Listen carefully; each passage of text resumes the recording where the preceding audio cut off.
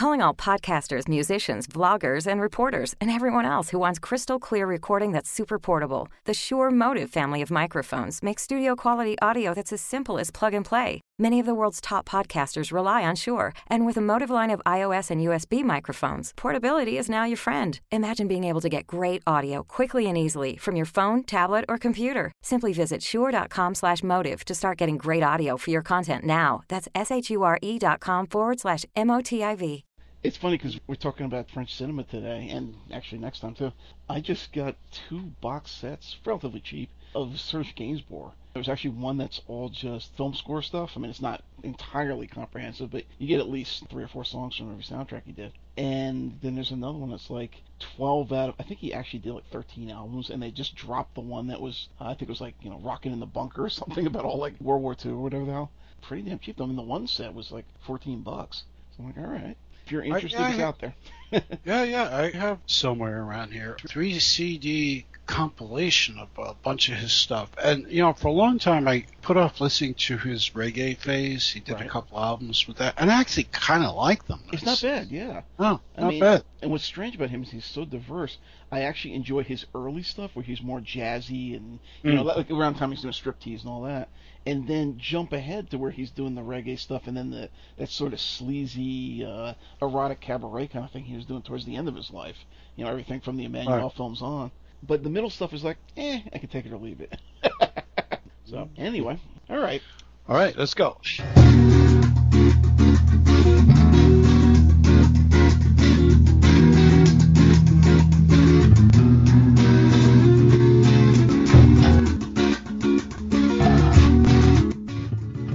To Weird Scenes Inside the Goldmine, your essential guide to all things wild and wonderful in the world of cult entertainment. Tonight, Eddie Constantine, right here on the Coffin Online Network on Blog Talk Radio.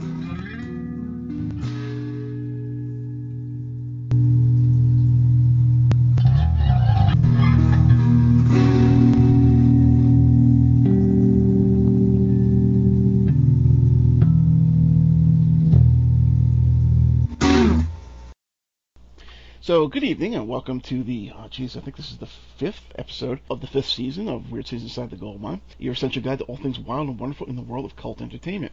Drop in for a spell and join me, Doc Savage, and my co-host, Mr. Lewis Paul, as we discuss the beloved, the hated, the weird, and the wonderful world of cult film, music, television, and more. So, tune in, turn on, and take a step outside the mainstream as we continue to dig deep into the rich vein of cult cinema, music, and television right here on Weird Scenes Inside the Goldmine. Tonight, a Russian Pole cabaret singer and contemporary and collaborator of Edith Piaf, Eddie Constantine made his fame in the bohemian left bank of Paris, first as a proto-Serge Gainsbourg chanteur, but more famously as the unlikely star of a long-running series of generally hard-boiled neo-noir, but just as often self-mocking and comedically oriented crime pictures.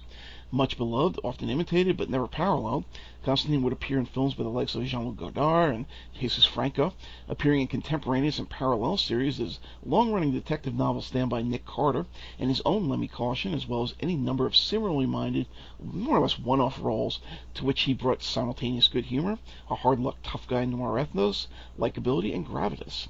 So join us tonight as we celebrate one of the greats of French cinema, the inimitable Eddie Constantine.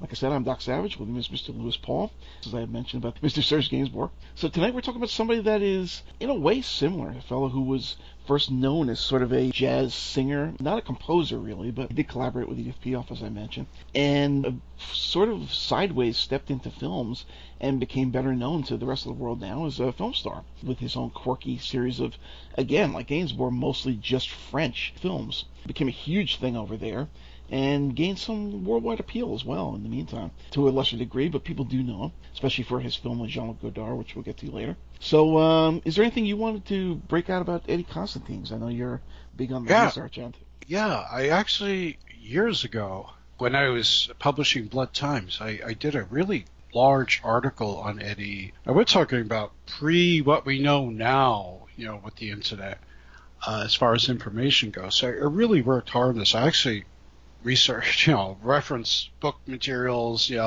German, French, and this was published in an issue of Blood Times, of which, sadly, I don't have a copy of anymore. So for you people out there who have an issue of Blood Times featuring Eddie Constantine article, consider yourself very lucky. It's a rarity.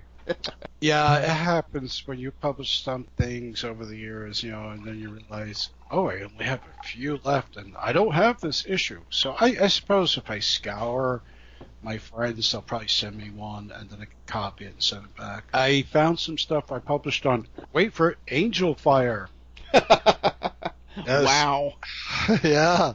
It's digging back. It's digging back. Angel Fire was one of those hosting sites, and I found some stuff. I had in my hopes of finding, maybe I wrote it and put it up on Angel Fire, but not Eddie. It's an early hosting service. It's kind of like Hotbot or Lightcoast when that was a big thing. Right, but it's still up.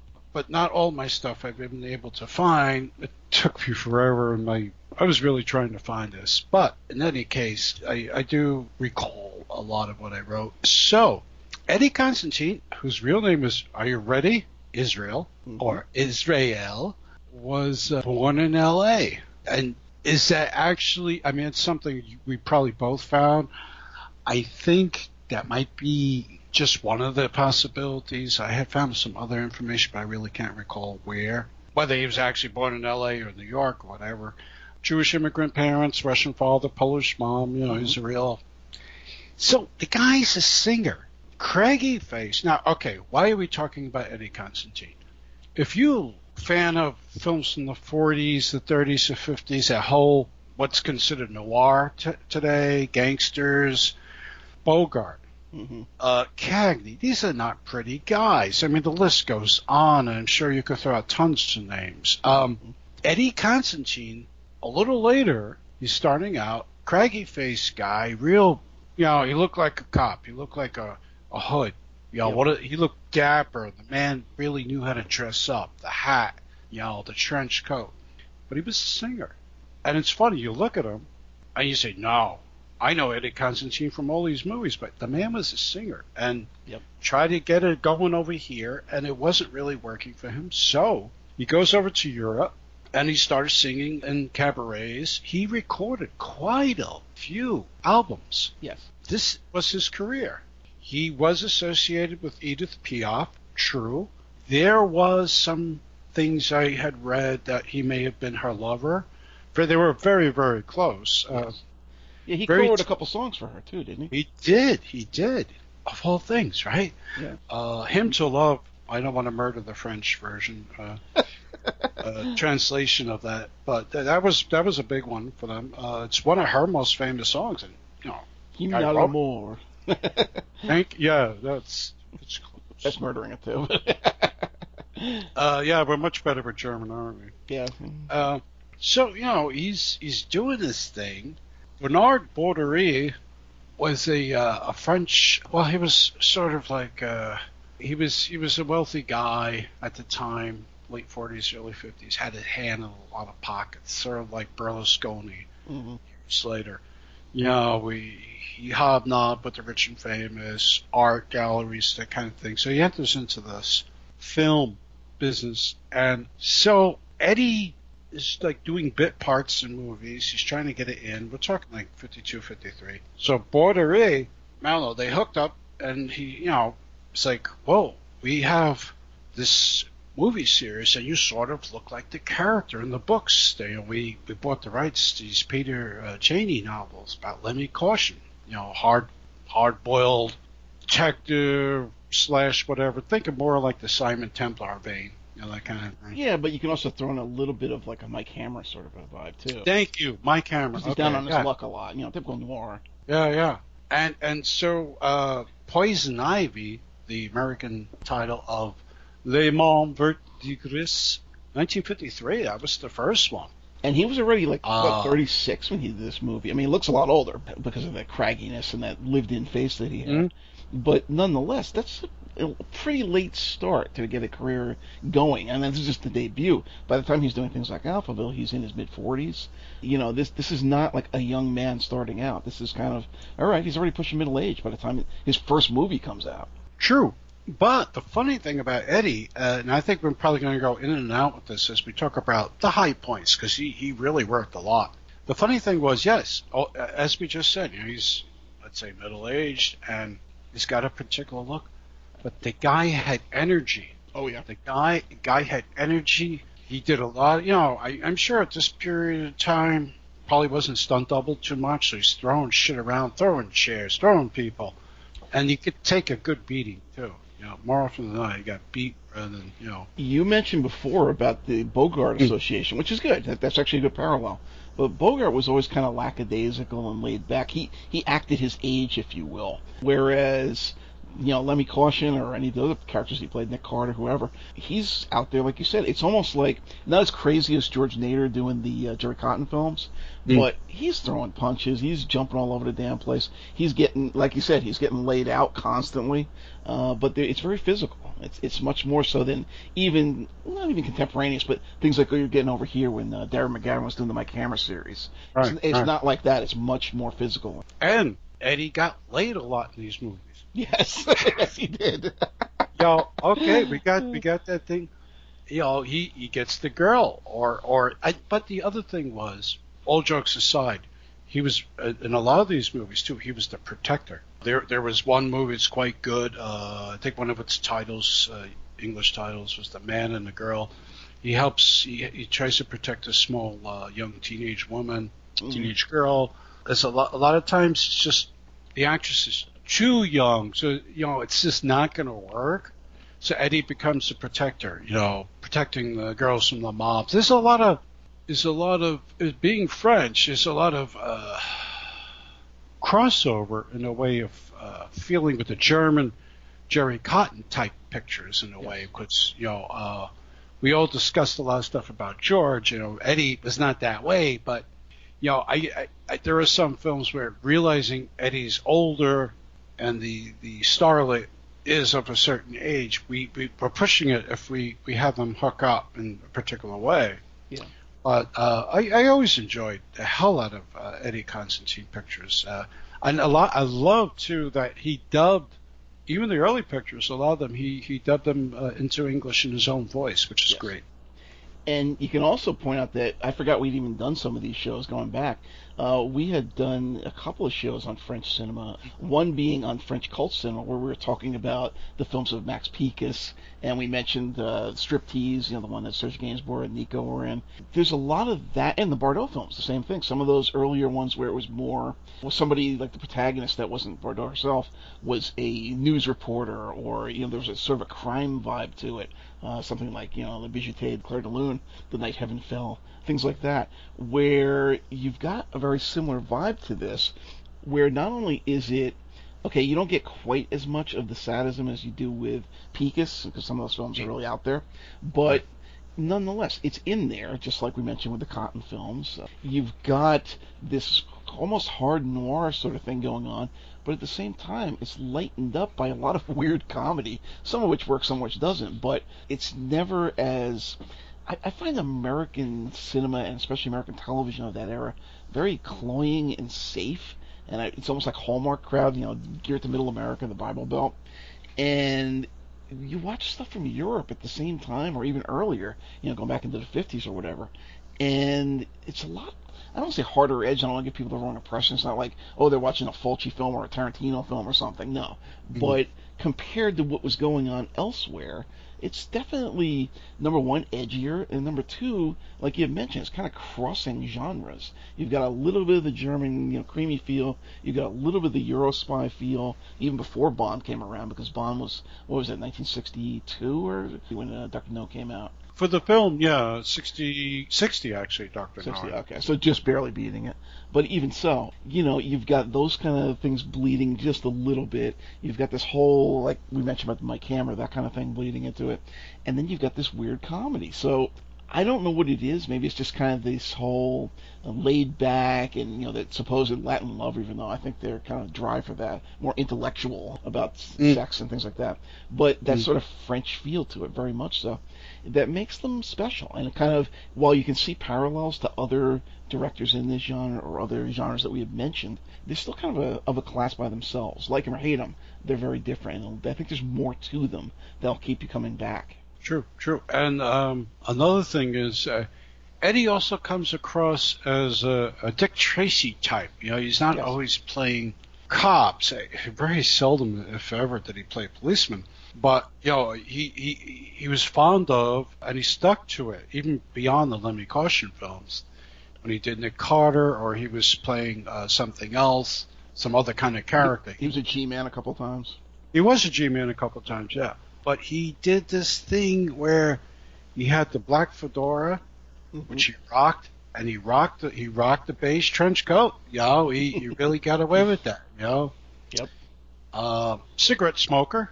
Man could smoke, and he looked good doing it. What's interesting about him, as opposed to some of these other guys that were similar? Even with Bond, okay, he would make a joke when he was tied up by, or Goldfinger or whoever. But, a lot of these guys, Jerry Cotton, he might give him some sass or whatever. But Eddie almost seemed to be laughing through the whole thing. Like, you would beat the crap out of him. He'd be sitting there with, like, blood coming down his lip and his eye closed and whatever the hell else. And he'd be like, yeah, okay, well, I'll wait till I get my hands free, buddy. So there's a real... The tough guy vibe really came across more than just about anybody you can think of, especially contemporaneous similar things. Oh, yeah, true. And he did so well with this first Lemmy Caution thing that it was immediately followed with another one, This Man is Dangerous, along the same kind of thing. It was to the point where from 53 to 1960, thereabouts, Eddie Constantine may have made about 20 movies. Absolutely phenomenal. And another thing he was probably fond of doing for whatever reason, he liked to play the everyman. By that, there were more than 2 or 3 films where he was a hard drinking or coming off the cusp of being a hard drinker seaman. He was like a guy with a small boat, not a rowboat, folks, but a small ship, a small merchant marine vessel, and he would get into thing. He's always in these pictures. He's always like on the edge of I'm broke, and I don't want to be broke anymore. Sort of story of my life, and. And he ends up with gun smuggling, booze smuggling, which is, still going on, I guess, and girl smuggling. And, Eddie, despite his character's straits that he's in, has a heart of gold, There's a parallel to another short-lived series that I think was really supposed to be a TV pilot. They made 6 episodes, didn't know what the hell to do with them, couldn't sell them, that Robert Lippert put out. If you've ever seen Lippert Productions, did a lot of films back in the late 40s, early 50s. And I think VCI put a bunch of them out in these forgotten noir sets. A little misleading because they're not quite noir, but you get the idea. And I think it had Donald O'Brien. Somebody is in these films that's in all of them, and basically they take these 6 episodes, edit them into 3 pictures, and it's the same idea. He's supposed to be a down-on-his-luck guy that charters a boat, and he's got like a drunken companion, this professor type that's he plies him with liquor, and it's like his informant. But every time he is supposed to, he gets kind of drawn in by somebody that comes by, usually doesn't even want to rent his damn boat, and says, okay, I got this problem, can you help me out? I'll give you whatever it is, like $200. And of course, he ends up way in over his head dealing with mobsters or whatever the hell else. Same idea as to what you're talking about, because Eddie did get, as you mentioned, there's a few of those like that. Maybe There Goes Barter, I forget. We'll get to them as we go along, but definitely same.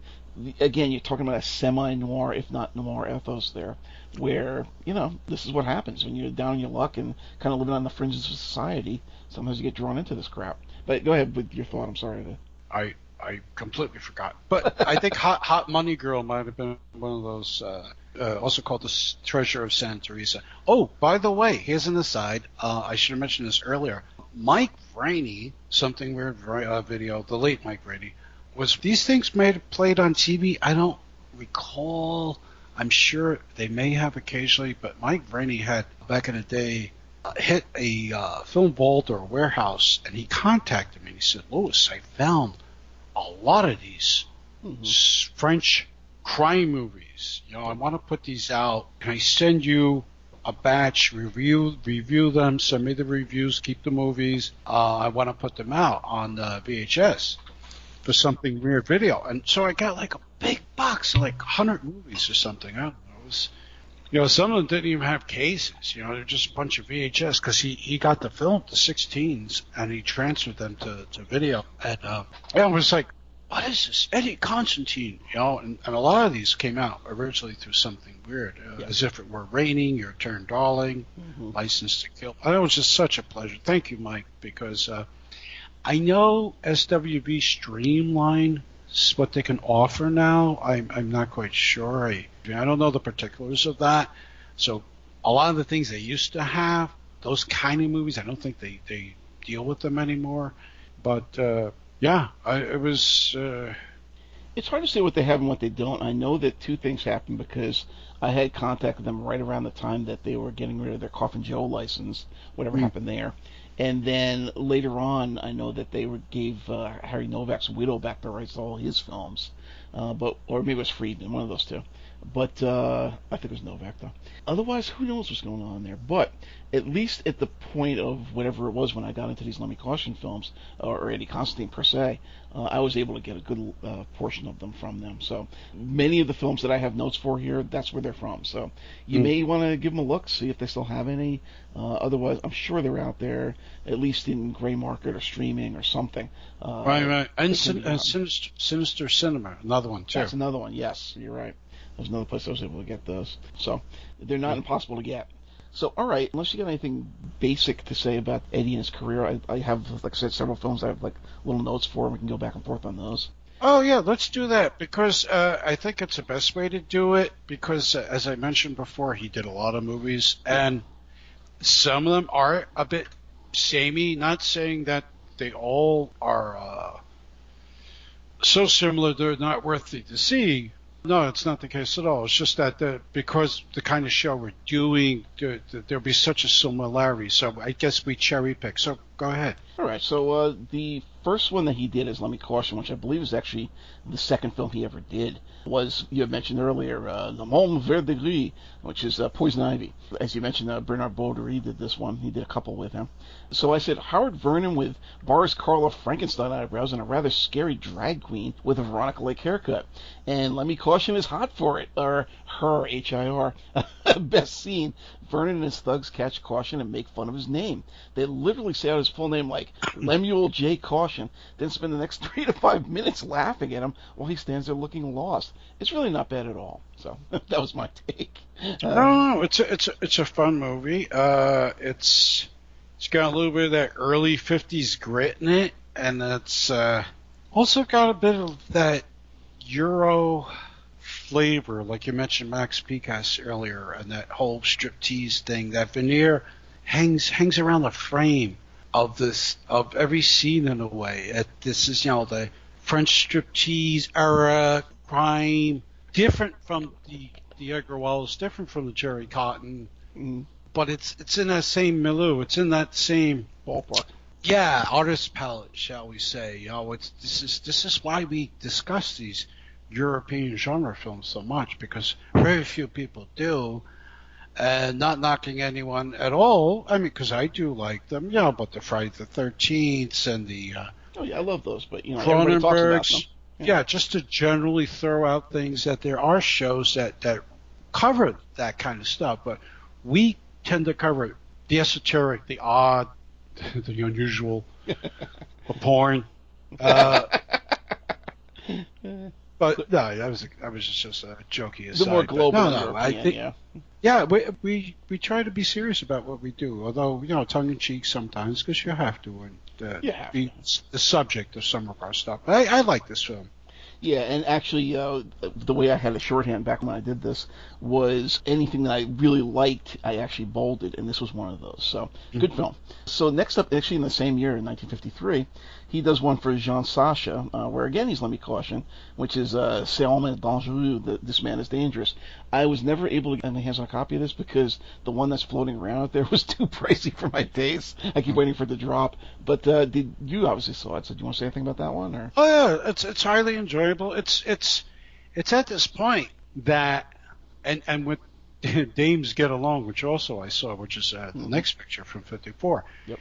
That they obviously decided this is the template that we're going to do here. You got bad guys. He's going to show up as Lemmy. He's going to have a couple of sides, smoke 2 packs of cigarettes. If not more. Get hit, get bloodied slightly. Usually, he's really good at getting bloody at the lip. You know, he got to a big fight. He's like, that was the thing. Let some blood trickle down your cheek there, and then kick the shit out of these guys. It doesn't stand out as much as Poison Ivy, but This Man is Dangerous I found to be quite fun.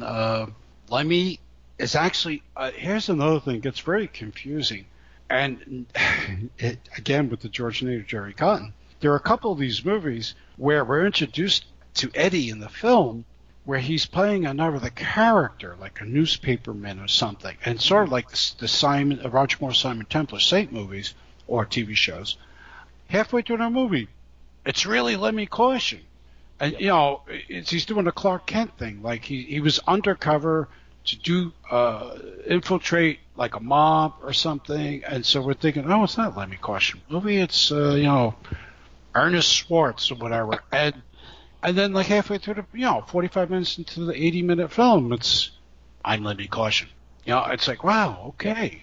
Oh. Yeah, he did this a lot. And I'm puzzled why they would do something like this 2 or 3 movies into a series when people are still doing their feelers. Mm-hmm. And you mentioned about his bloody lip thing. I was like, right away I'm thinking about him clearing a room. I don't know if it was Poison Ivy or some of the others, but I know there was one that had a nightclub, an outdoor cafe that was sort of set off on a cliff. And he's out there in this outdoor portion. There's like 2 levels, throwing people off the top railing onto the lower deck, throwing tables around. You know, everybody's sitting there eating dinner or whatever the hell, having drinks. And all of a sudden, there's this massive fight with basically him against who knows how many people. And he always clears house. So. Well, yeah, and that's. I hate to interrupt, but yeah, something that just jumped into my mind. You think about those serials, the U.S. serials, the American serials, where you had an army of stunt guys. And, this was their livelihood. And they were throwing themselves around and all kinds of stuff. I don't even want to put out the names of some of these serials, but there was a lot of action in there. And this was like their version, except that the Europeans said, we don't need no stinking stuntmen. Throw yourself off that railing. Oh, okay. Give me another slug. Give me some more of that Jack. All right, let's do it. Let's go. And you actually read some of these stories from people like that, and they do that. It's like, yeah, give me another drink. Okay, fine, I'll do it.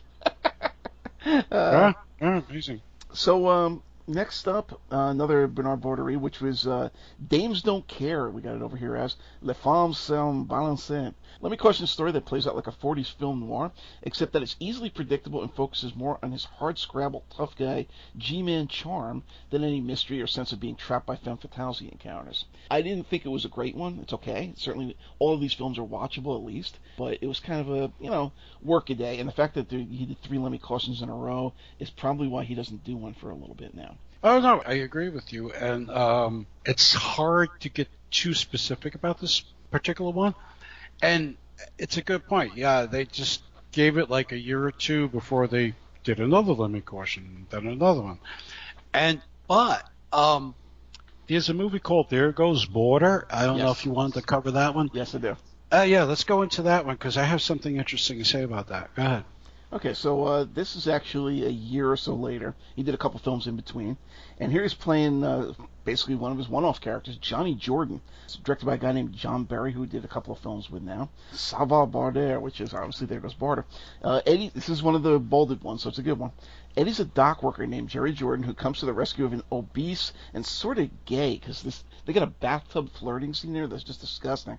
A shipping magnate. This lands him a job ensuring that this guy's gun running operation for South American revolutionaries doesn't get hijacked. He has a dumpy Spanish sidekick who looks like Luke Costello with a bad mustache, and meets a knife thrower baddie who looks like Liberace with a skunk streak in his helmet head hair. Eddie gets to waterboard Arnold Stang with a crane, and there's a weird running gag where he keeps ruining various guys' suits. Of course, there's a half-ass love interest who looks like Elizabeth Scott, a lot of nightclub sequences, and plenty of 40s-style Latin flavor. He visits an Old West-style saloon with ugly hookers, and even a drag queen, hello, Thaler, and picks a fight between a bunch of U.S. Navy men and some fat bouncer that looks like a cross between Curly Howard and Bluto. And about an hour into the film, an absolute stunner cameos as Blubberbutt's personal cook, the second of 2 filling that particular job. It's very film noir in feel with nice cinematography, lots of shadows, and some gorgeous, extremely aesthetic homes and sets. Yeah, I really like this film, and this is another one of those. I mentioned Eddie as a sea captain or a merchant marine. He also was sort of like nebulous mercenary character in some of these movies. Like he was sort of like, I don't know, the urban man with no name, you know, like Clint Eastwood's character. It's like Eddie would be, again, I hate repeating myself when I say everyman. Eddie was really good at this kind of thing. Where, you know, okay, we're not going to do too many of these limit questions. So, you know, we're going to burn it out.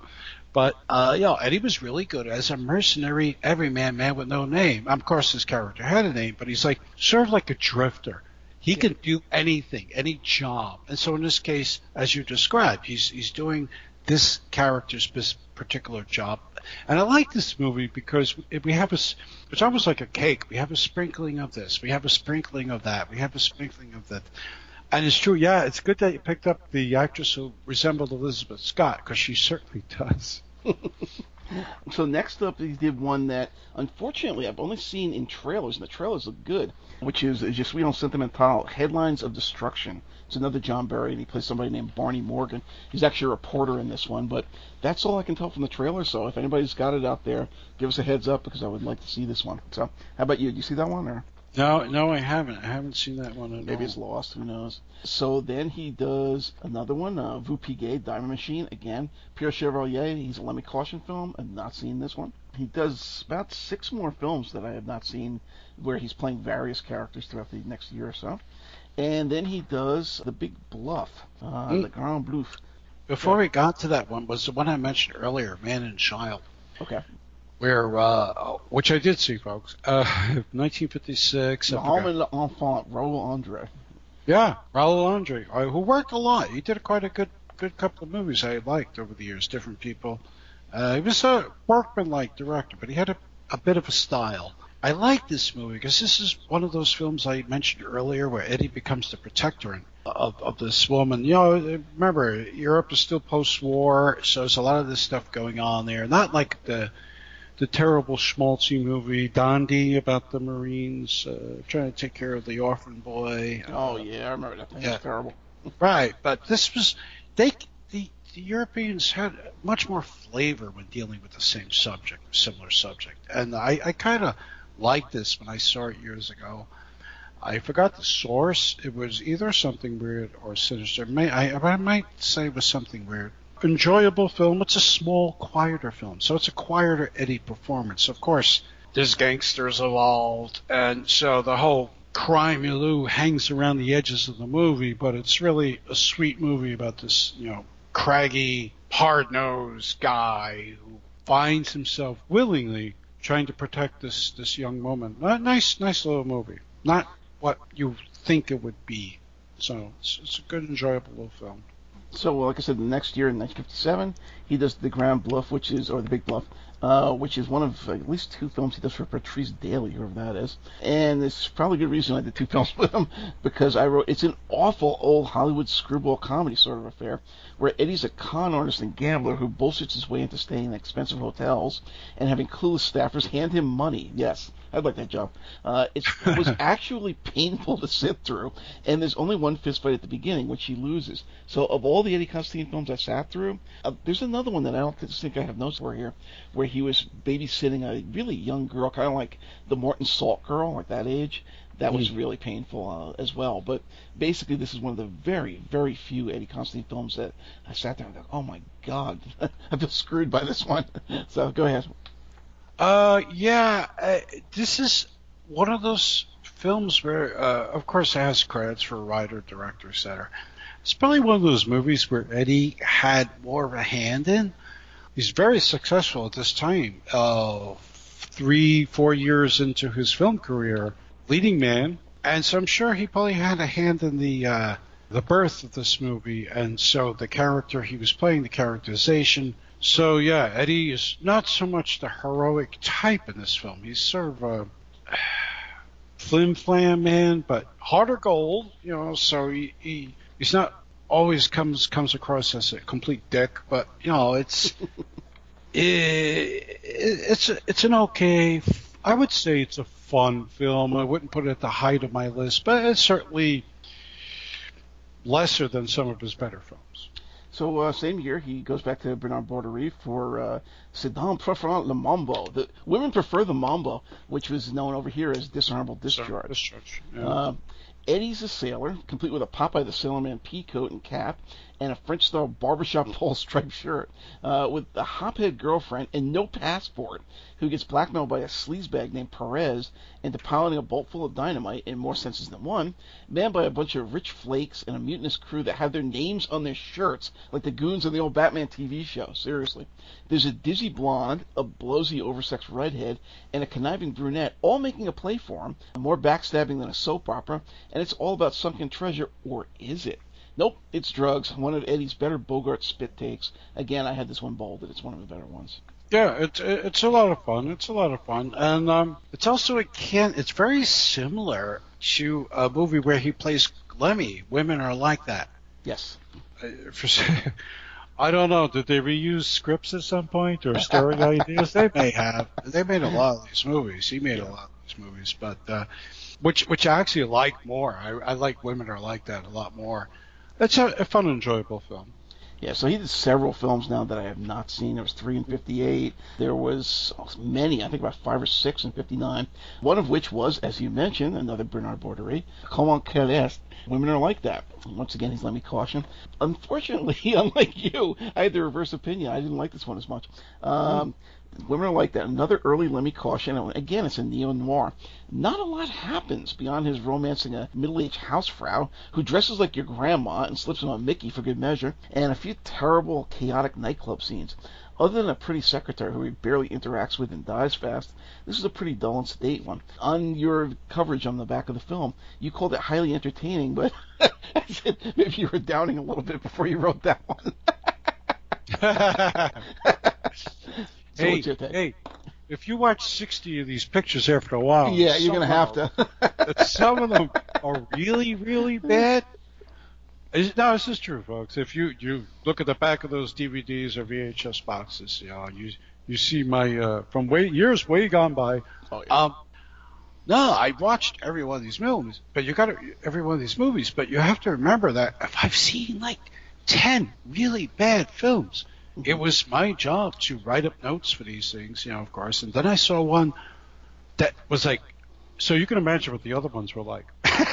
This is anybody who's a fan of Third Eye Cinema, the monthly music roundups, this is what happens every month. I'm getting like 60 to 100 albums, EPs, singles from all these bands from all over the place, and some of them are fucking atrocious. And yes, I will slag them. I always do try to find some sort of a positive, even if it's just a production or, one guy's playing okay, like the drummer's pretty good or whatever.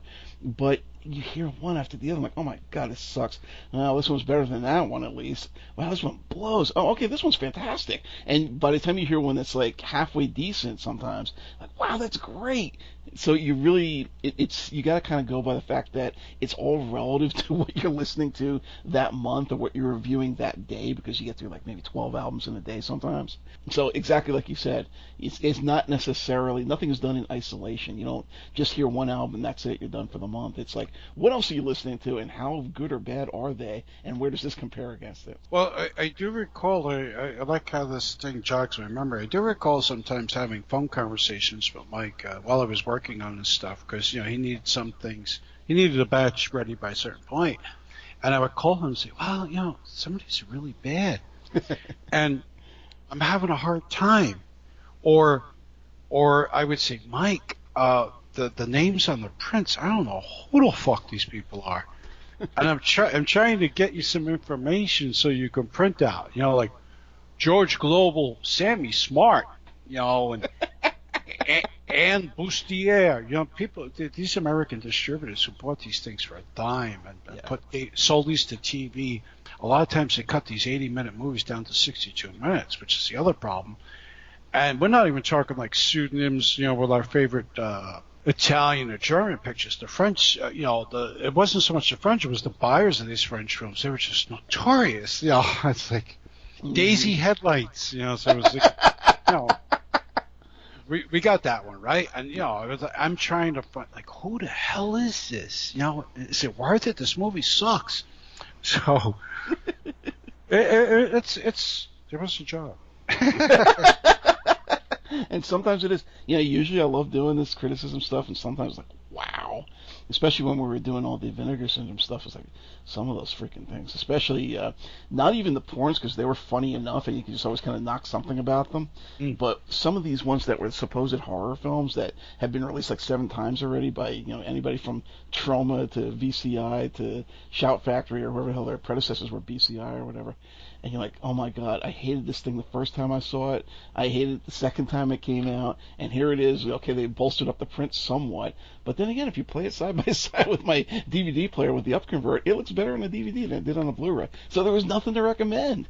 So yeah, this is for a show to come too.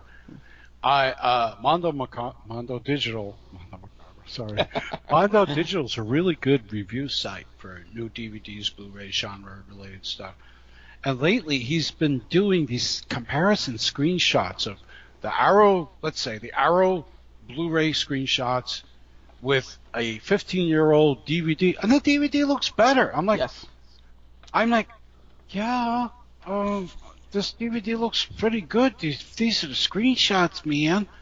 I get the impression, nothing was ever said. It was just kind of all passive-aggressive, but I get the impression that's why they're not sending me stuff to review anymore from Vinegar Syndrome, because we kept getting these ones that were reissues. I'm like, okay, well, there's nothing much to say about this damn thing. I always hated it. Let's just pull a Tim Lucas and do a compare-contrast. And, okay, yeah, the time might have been a little bit longer. Some things might have been extra in there that they threw in.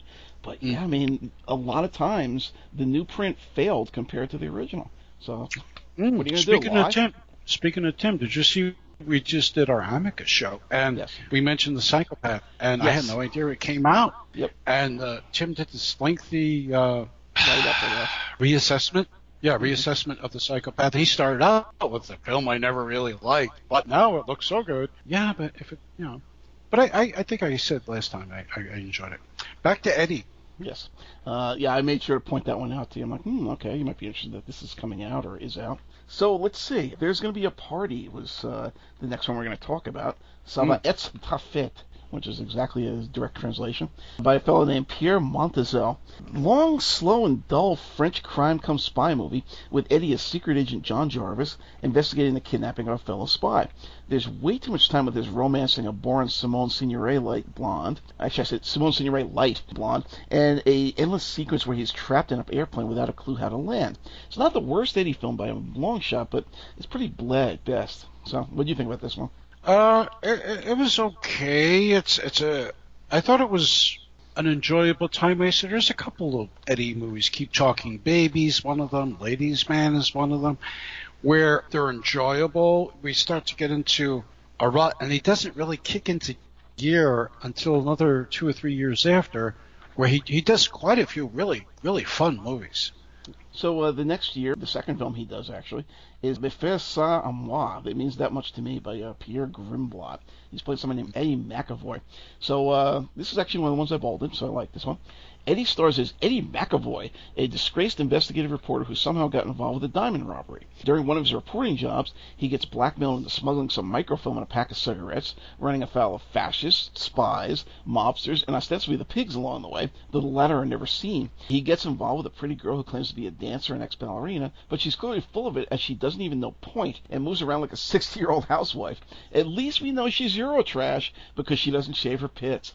She claims 4 weirdos are stalking her as an intro, and they do pop up to stare them right in the face when they're having what passes for an introspective chat in an Eddie Constantine film in the lifeboats. In other words, he was making out with her, folks. But they really seem to be after Eddie, just like everyone else in the cast. He throws a fit when she won't give him any on the first date and starts punching out and popping balloons. His handoff goes wrong. The mob sends some goons his way, and everyone's following him. And it all comes to a big standoff between the various factions during an awful Spanish street performance where the entirety of the lyrics are Amigo, repeated ad nauseum. Sounds just like a pop radio hit nowadays. All it needs is auto-tune. Eddie's more two-fisted than usual. So, what's your take? I agree with you. I couldn't say anything different about that. So, no, it's fun. So, next, same year, The name that Guy LaFranc does Keep Talking Baby, which you had mentioned. So this is another one I bolted off. So it's a good one. Starts off good with Eddie as some ventriloquist named Jackson, who is falsely accused and sent to jail. When he escapes and tries to clear his name, the baddies start offing everyone he talks to. He winds up finding the last living eyewitness who almost ruins the film, this is what I was talking about before, by being a 6-year-old girl in a party dress. Eddie does worse ventriloquism than Waylon Flowers, clearly moving his lips when he talks for a dummy, and gets all fatherly with the kid while trying to clear his name. That's a reference for anybody that learns Waylon Flowers and Madam. The guy, I mean, for some reason he just stood out there in front on camera, and he wouldn't even try. He was just like standing there talking for the puppet. At least on Hollywood Squares, and when they had Madam's Family, believe it or not, he did have a show. They hid him behind a couch or under the table. So anyway, the head baddie has a smoking hot girlfriend that enlivens matters considerably. Good God, this woman is hot to trot with a body to match. I was surprised she was French. She actually looks like a cross between Dahlia Lavi and Sophia Loren. To everyone's surprise, the kid angle's actually underplayed, which I didn't remember, so it was actually why it was a good one.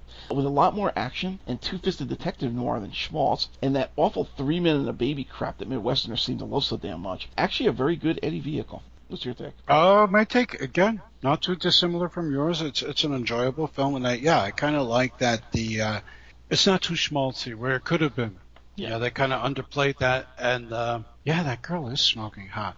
It's funny, I wanted to note that Eddie was married between 42 and 76 to the same woman. So he stayed with her, so it was a role he played, and more power to him. He did this pretty good. He played the guy who the women loved, and he loved them right back. he loved them right back. Unlike a lot of dick swinging movie stars of the 60s and 70s and 80s, who got in trouble because they couldn't say no. No, Eddie was really good at this, and I have to assume that he stayed with this woman all his time. So she was with him before he moved to Europe. Now, I've not written a book on Eddie, and I don't know him personally or anyone in his family, so I have to assume everything was copacetic at home, unless she was fine and she stayed in L.A. while Eddie was banging chicks all over Europe. I mean, that's possible, too. You just love when I come up with that stuff, don't you? Yes, I do. So that's quite possible too. Hi Eddie, how are you? I'm fine. So hold on. You hear the glasses clinking. Clink. What's that? Nothing. So all in all, I'm just assuming his home life was fine. So in 1962, next year, he does A Big Head on Grosse Tete. I have not seen that one, where he's Napoleon Naps Dubois. This is worth mentioning just for that ridiculousness. He was a cameo in The Seven Deadly Sins, and then he works on Lemmy pour la dame, Lemmy for the ladies man. Absolutely nothing happens. Lemmy drinks a lot. He hangs with an old fat guy who has a hot wife half his age, flirts ineffectually with several girls, and gets in a few fights, but there's really no plot. So what's your take on this one? Yeah, this seems to be an undercooked Lemmy script that they went to shoot with, and I found it problematic because so many of the films are enjoyable on different levels. Some are not as good as others, some are better than others. And this was one where a couple of years into his career, they're trying to make Eddie's Lemmy Caution character like, what's the word I'm looking for? Not embraceable to women, like women love this guy, and so he's playing up. I think maybe he was spoofing the Image in this picture. It's possible. Hard drinking. He smoked about 5 packs of cigarettes in this movie. A lot of asides, a lot of breaking the fourth wall. And more than usual. A lot of fights. It's pulp entertainment, and he's done better. But as I mentioned earlier, he then goes in for a kill with like 3 really fun movies. So actually, next up, he did another cameo in Agnes Varda's Cleo from 5 to 7. I always enjoyed Varda's films. Does several films that I have not seen over the next year and a half, And then in 1963, he does La Femme d'Abord, Ladies First, for Raoul Andre. Eddie ignores a gorgeous Japayuki Eurasian and a cute redhead who does the twist with barbells. Prepare those hospital beds now in favor of a homely Mrs. Howell lookalike. Hey, lovey. He's FBI man Bobby Corral. She's involved in a murder case, and they're both pursued by two thugs across the French border, but everyone winds up playing Uber without the paycheck when the Sûreté dump a gaggle of irate tourists on any passing car. This is serious, too. They actually wind up at the border, and the cops actually force people, okay, how many you got space in your car? Yeah, we got a couple of tourists standing here. Throw them in the back of your car. And they had to drive them across the border. I don't know what that was all about. Then things go totally Benny Hill. Another weird French mix of comedy and crime come espionage, but more fun than some of the earlier Lemmy Caution films, I guess. So, what's your take?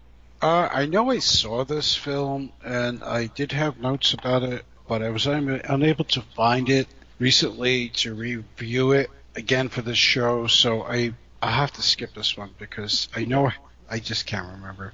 So the second one that he does is actually for a Spanish fella, Jose Luis Monter. It's Tela de Arena, As If It Were Raining. Eddie's some weirdo with restless leg syndrome and a thing for organ grinder chimps who walks around town with a giant gourd. Not kidding you. He gets into a sissy slap fight with Jackie Mason, who almost beats him.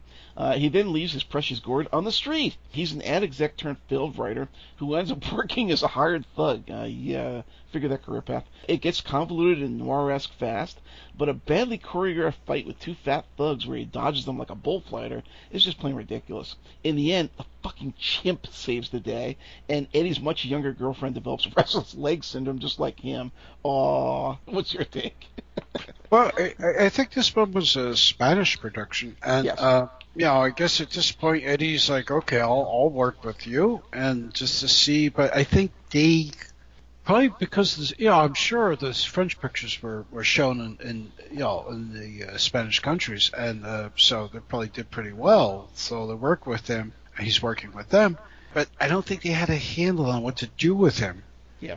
And whether it's quite possible we lost a lot in the translation or the dubbing into English.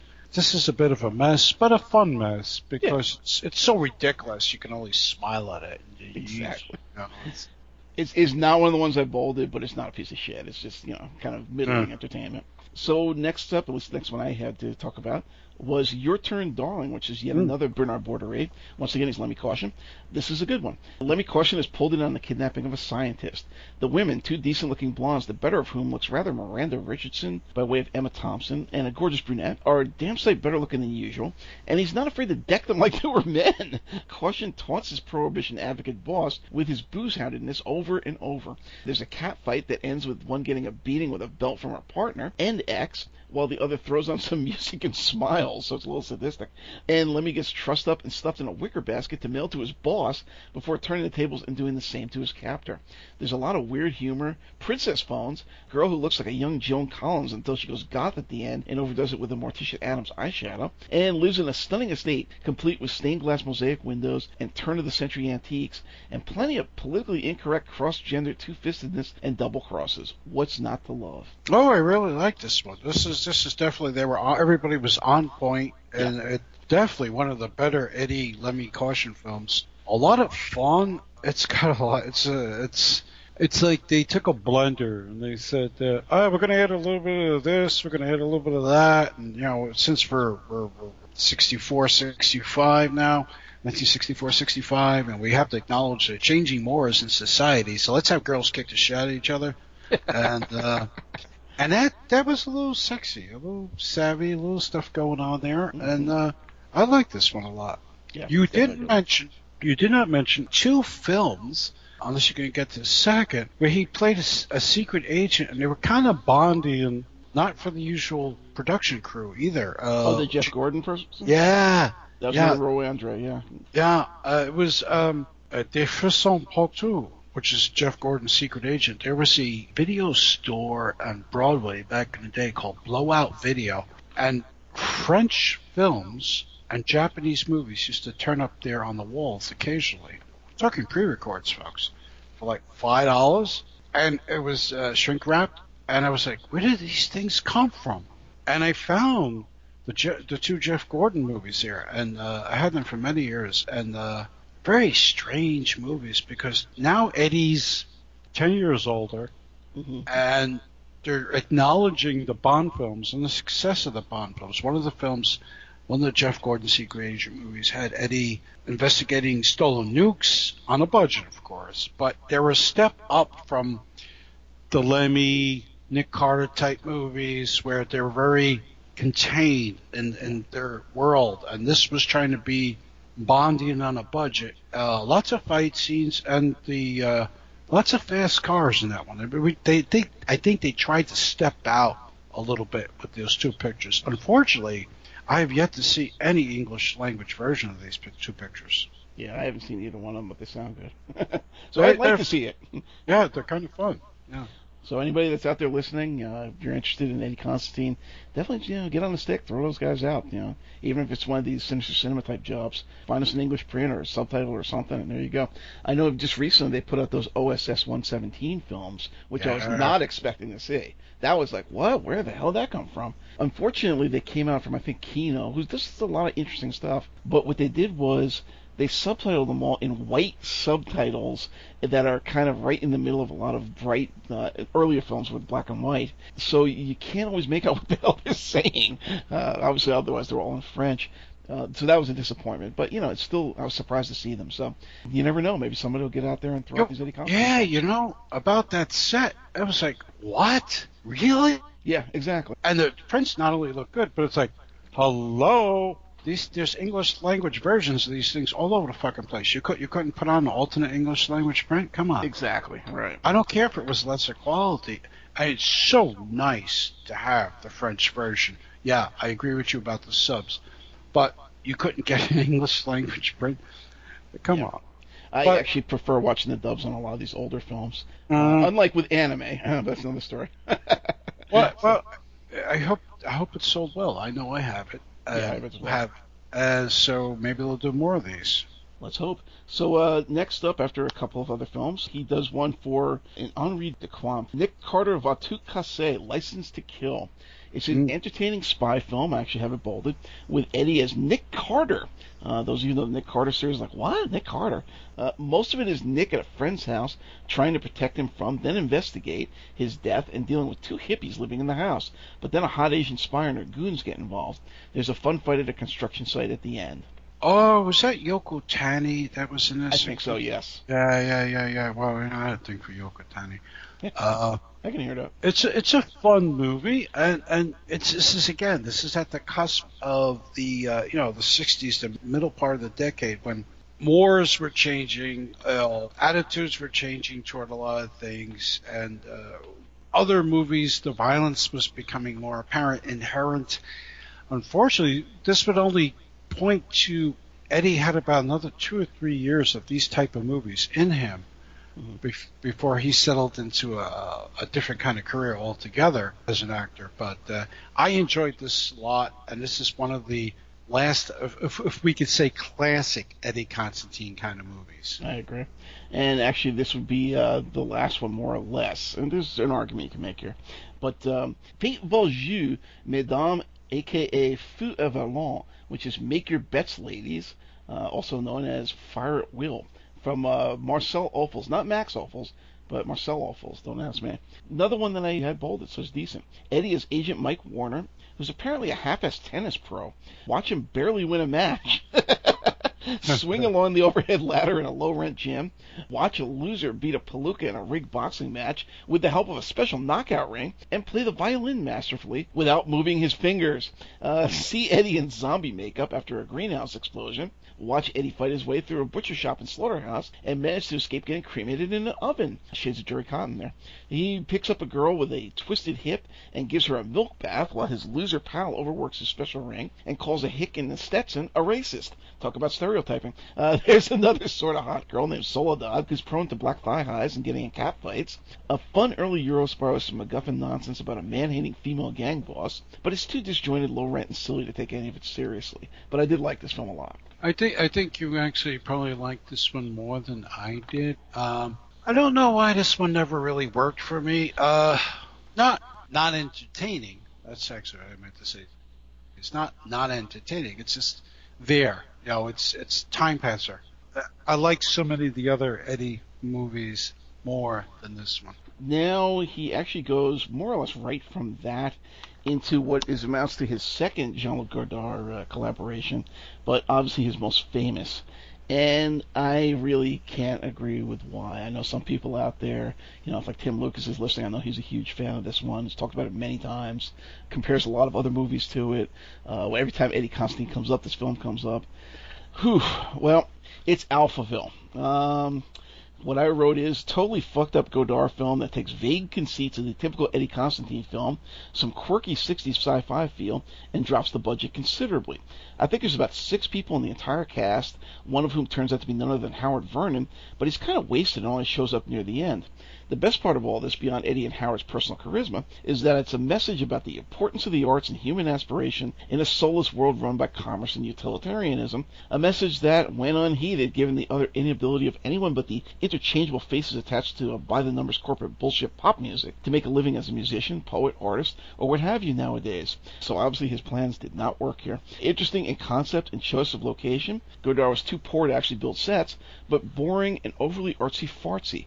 My wife enjoyed most of the Eddie films, but she hated this one, so I think that should say it all. So, what's your take? This is a tough one.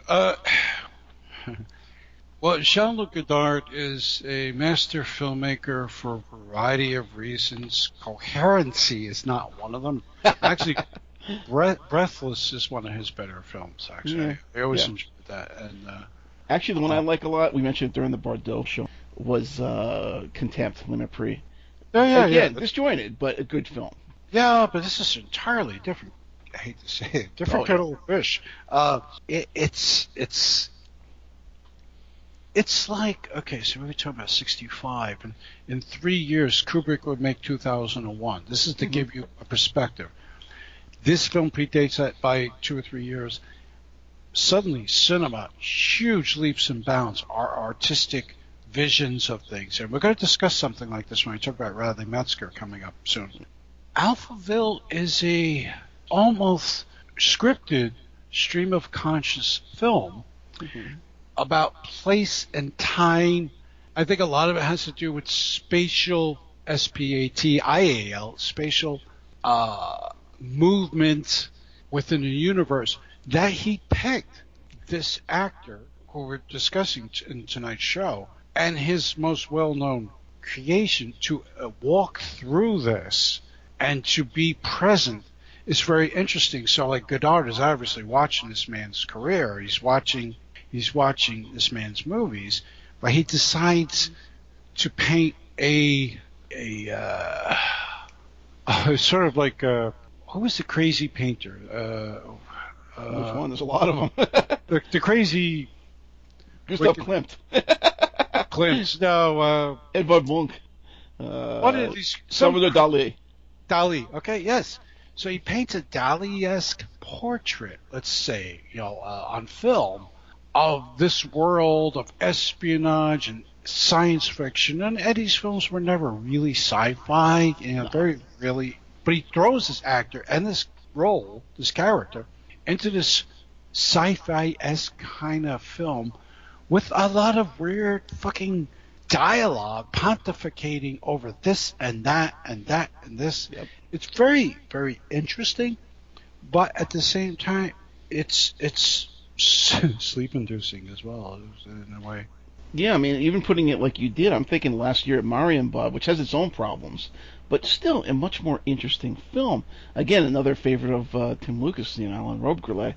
But I can understand what Robbe-Grillet is doing. Here it was like, all right, yeah, I kind of know what he was doing. I mentioned it before about the whole point of the film, on one level anyway. But it's just like, I don't know. I mean, even for somebody that, as a teenager, my big thing was, what do you like? Well, I like the French Nouvelle Vague. Who are your favorite directors? Louis Buñuel. I mean, this was kind of my shtick back when. That was who I was into. That was what I watched.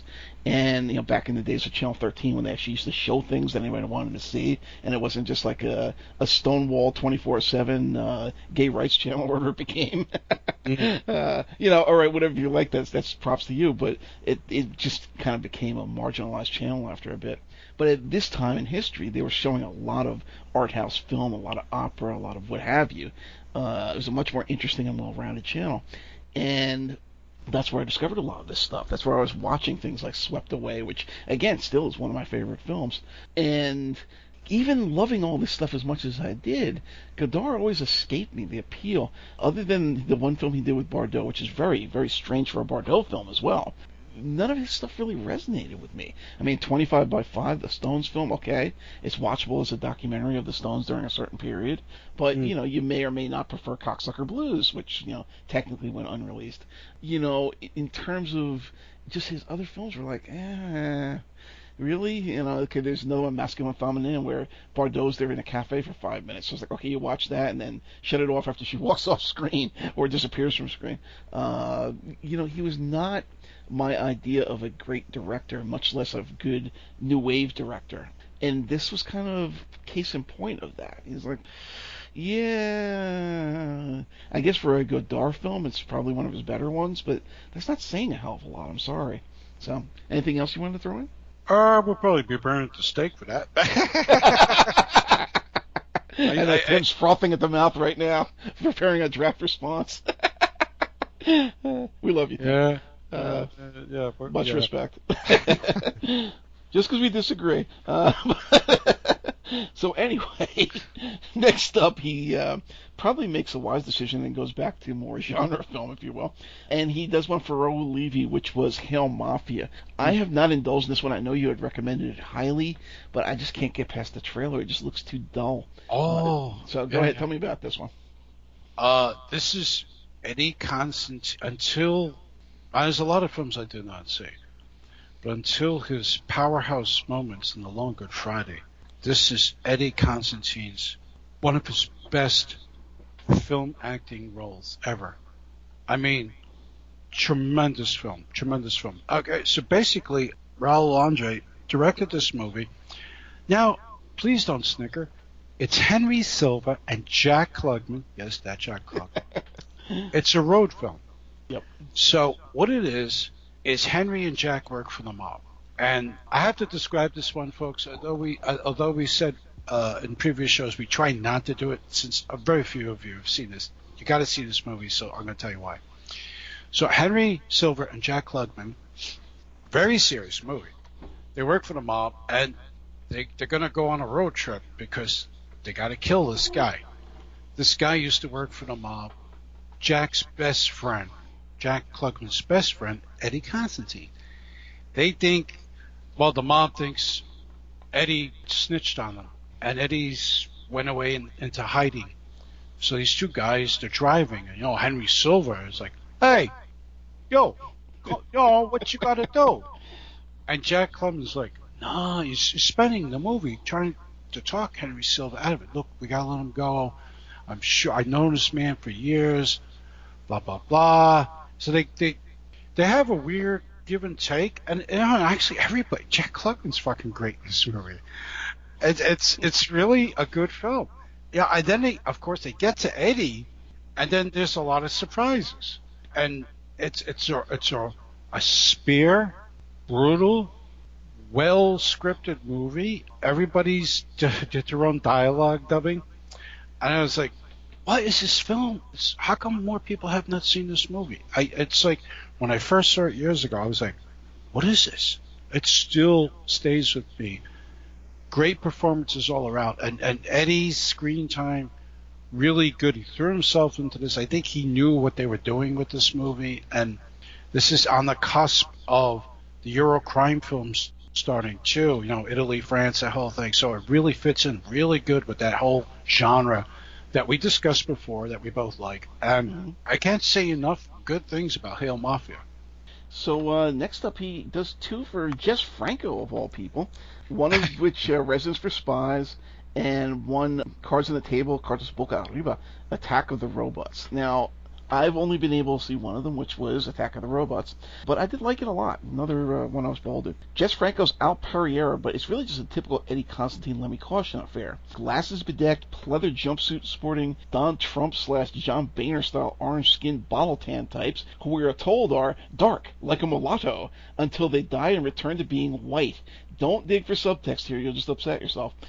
Serve as robot zombie assassins to a sexy countess and her old man beau, Fernando Rey. Pereira, a gambling, drinking, hard-living agent type, gets pulled into an international conspiracy to recruit typo blood-sporting folks for the robot role, or to get the secret of making these mindless killing machines for their own nation's nefarious purposes.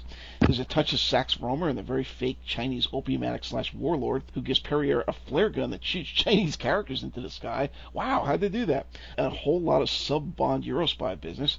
There's even a bit of an M-like check out these gadgets scene, one of which saves the day at the end of the film, but it's far closer to a typical French crime-oriented Eddie Constantine film, especially the Lemmy Caution ones, and most especially in all the sci-fi business. Both looks forward to the Sumeru films and slightly backwards to Alphaville.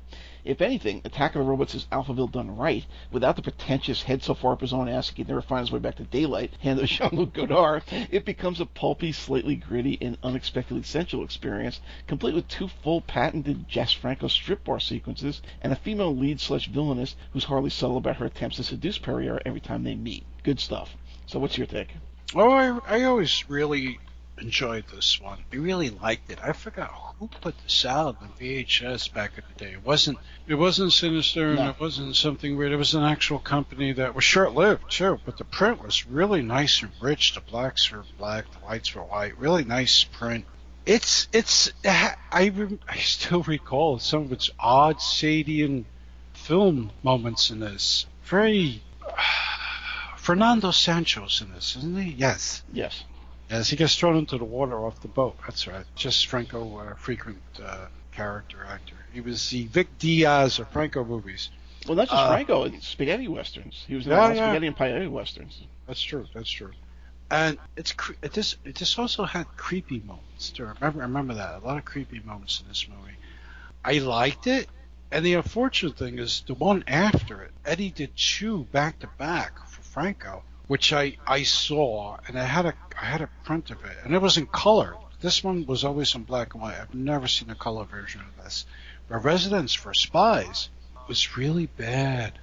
Probably why we've never seen an English language version ever, and why we've never seen a good print. The only print I was able to find was not great. And it's bad. Eddie looks bad. Maybe he was ill during the filming of that, or I don't know, maybe because it's in color.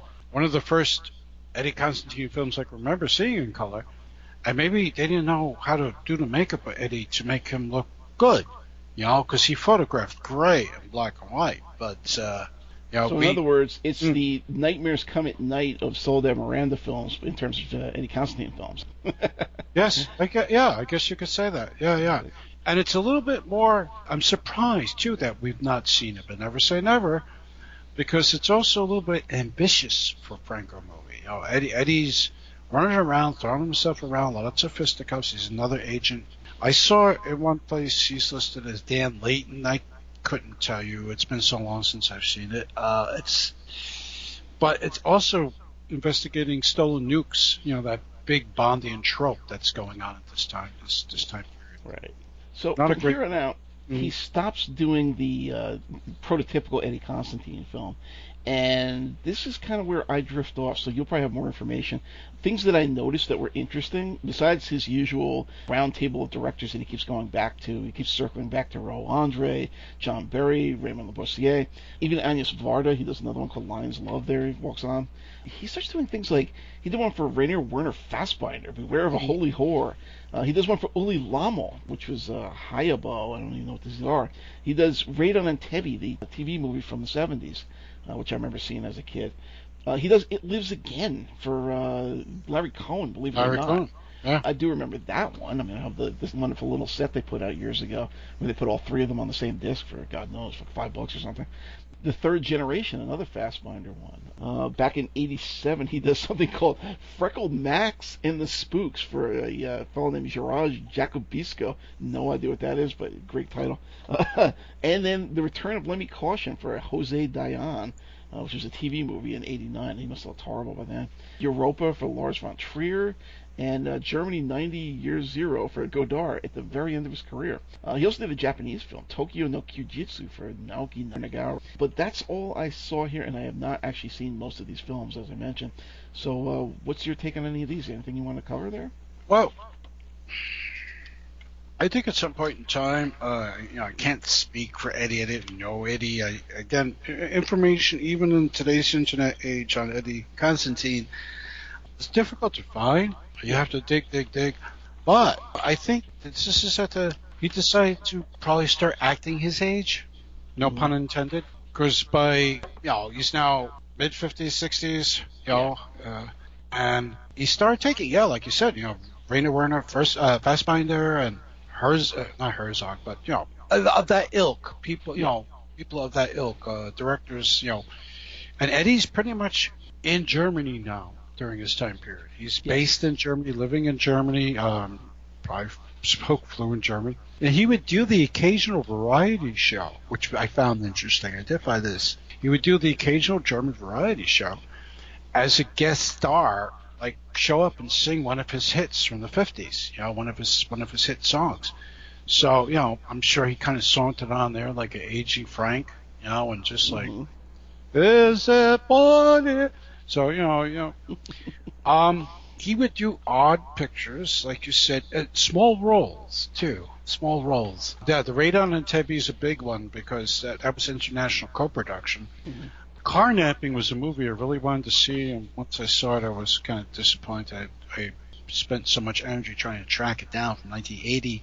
It's a French-German film where he played a policeman after a criminal. This is post-Euro crime. It's like when that whole thing pretty much died out, and he plays a doctor in Who Lives Again. You mentioned that to Larry Cohen. I really enjoyed him in The Long Good Friday. Powerhouse role there. Powerhouse performance. Aged Eddie, still looking good though. He plays, that's the movie with Bob Hoskins, and Bob Hoskins is this cockney ball of energy who is rising through the ranks, like the British version of The Godfather in a way. Yeah. And he's rising through the ranks, and he's a hood from the street, and he's just doing everything wrong because he's too quick-tempered, ill-tempered as well, and he starts fucking up, and they bring Eddie in as the old time Godfather type, and to come in and talk some sense into him. And then when he realizes what's going on with Bob Hoskins' character, it just points the film into a direction that it can't go around.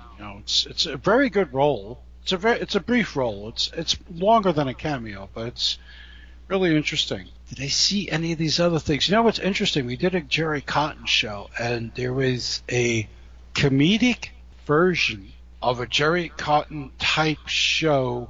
I think it was 79 to 83. I only recently found that out, and it was called Cotton Ermittelt. And Lemmy showed up in 2 episodes in 83. Eddie as Lemmy Caution. So I don't know, how old was he then?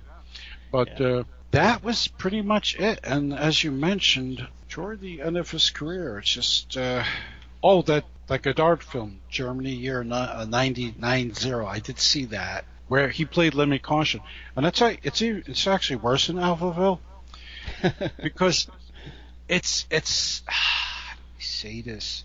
It's like he walks through a landscape, sort of like Alphaville, but now it's much more bleaker, and we see an aged Eddie Constantine walking through, and in a way it's a bit sad. It's very strange.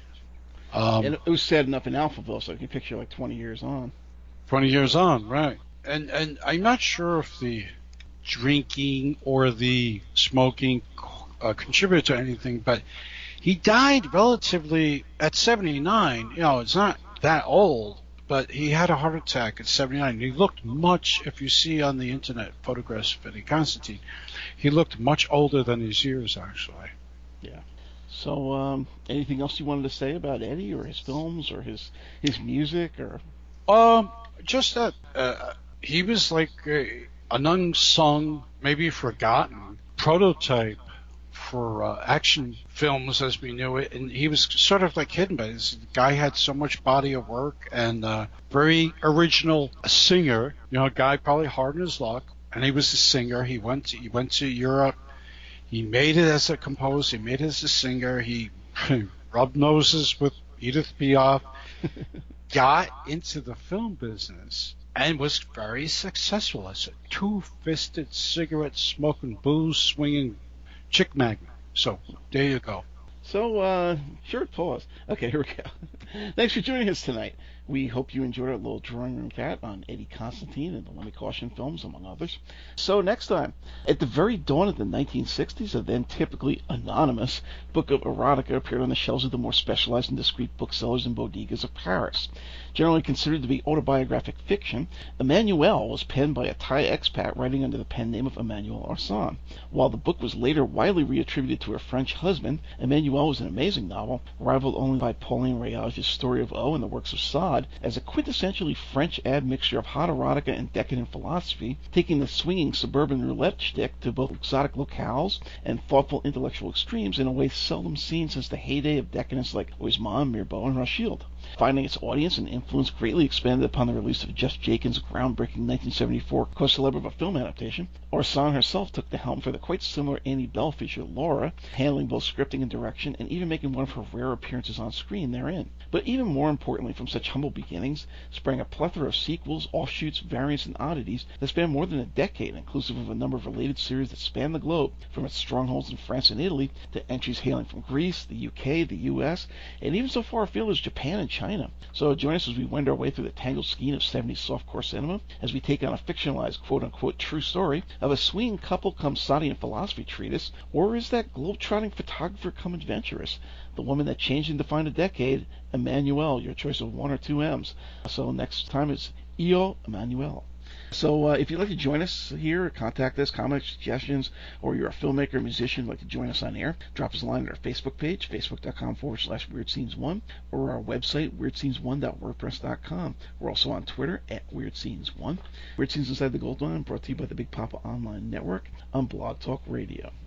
So anything else you want to say, or just see you next week? Yeah, thank you all for listening. We always appreciate people who listen. And please, as my co-host just mentioned, do write to us. Tell us whether you hated or liked the show, or whether you liked or hated the show. And if you hate we don't want to hear from you. Yeah, we don't want to hear from you if you're a big fan of Jean-Luc Godard. No, just don't bother. Don't even go there. We only want to hear from Cines, true Cines. No, we're just kidding. Yes, I really do hope you enjoyed the Eddie Constantine show, and based on response, which I hope will be positive, we might pull out other oddities like this over the years. We'll see. Yes, my co-host also made the Emmanuelle show, which is next, sound so cerebral, but it's not. It's gonna be really sleazy. So there's no way around that. But you did a very good job at it. That should be a thesis. There you go. Like you said last week, that's what we are, decadent philosophers. Or as Sade put it, philosophy in the boudoir.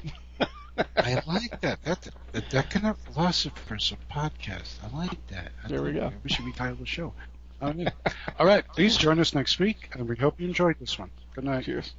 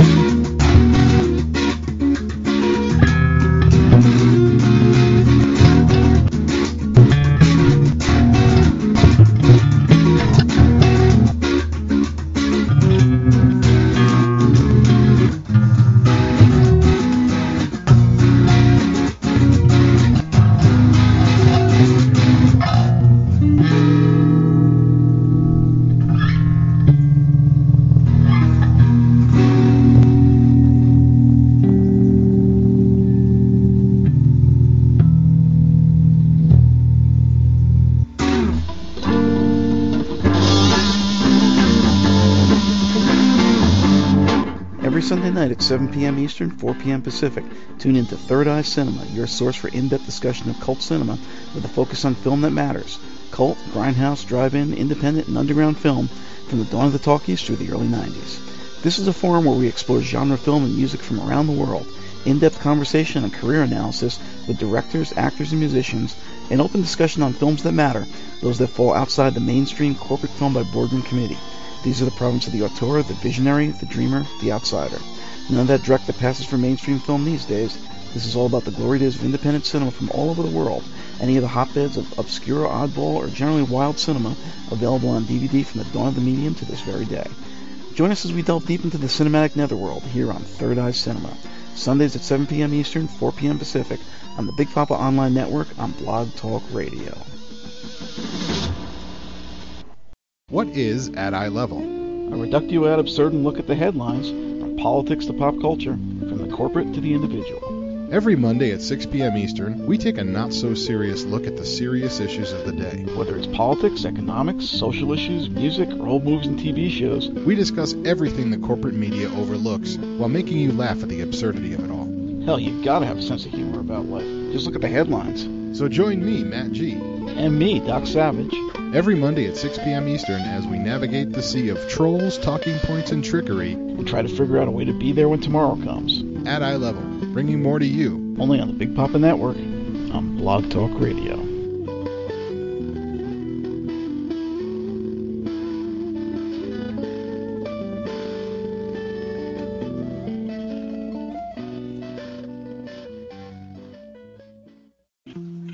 Join us on Tuesday nights at 6:30 Eastern for an exploration of the many roads and methods which promise to lead us to the ultimate answer, a higher purpose, the meaning of life.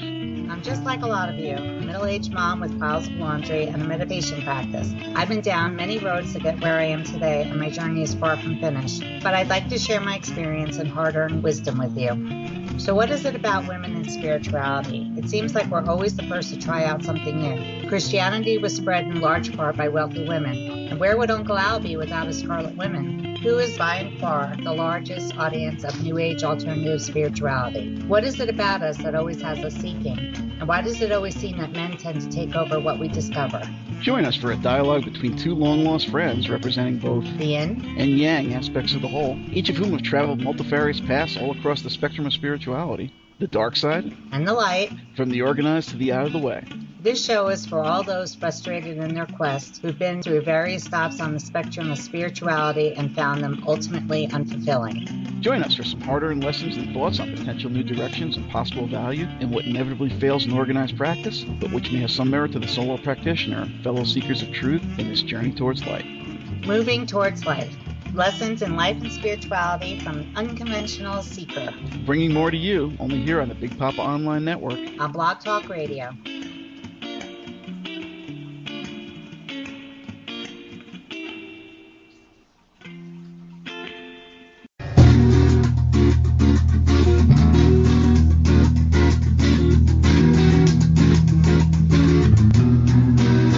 Every Thursday night at 7 p.m. Eastern, 4 p.m. Pacific, join us for Weird Scenes Inside the Gold Mine, your essential guide to all things wild and wonderful in the world of cult entertainment. Drop in for a spell as Doc Savage, Lois Hall, and myself discuss the beloved, the hated, the weird, and the wonderful world of cult films, music, television, and more. We'll be covering classic films, shows, musicians, and literature of the past, with an eye towards what new visions may still arise from the soullessly derivative mire of our modern age. Tune in, turn on, and take a step outside the mainstream as we dig deep into the rich vein of cult cinema, music, and television, right here on Weird Scenes Inside the Gold Mine. Only here on the Big Papa Online Network. On Blog Talk Radio. Here today, gone today? The pace of change can be confusing. Then again, it can be inspiring. Every year, Harvard Business School Executive Education helps executives like you build the self-confidence and decision-making skills it takes to thrive on change. Fight change with change. Go. Start by going to hbs.me/go. That's hbs.me/go.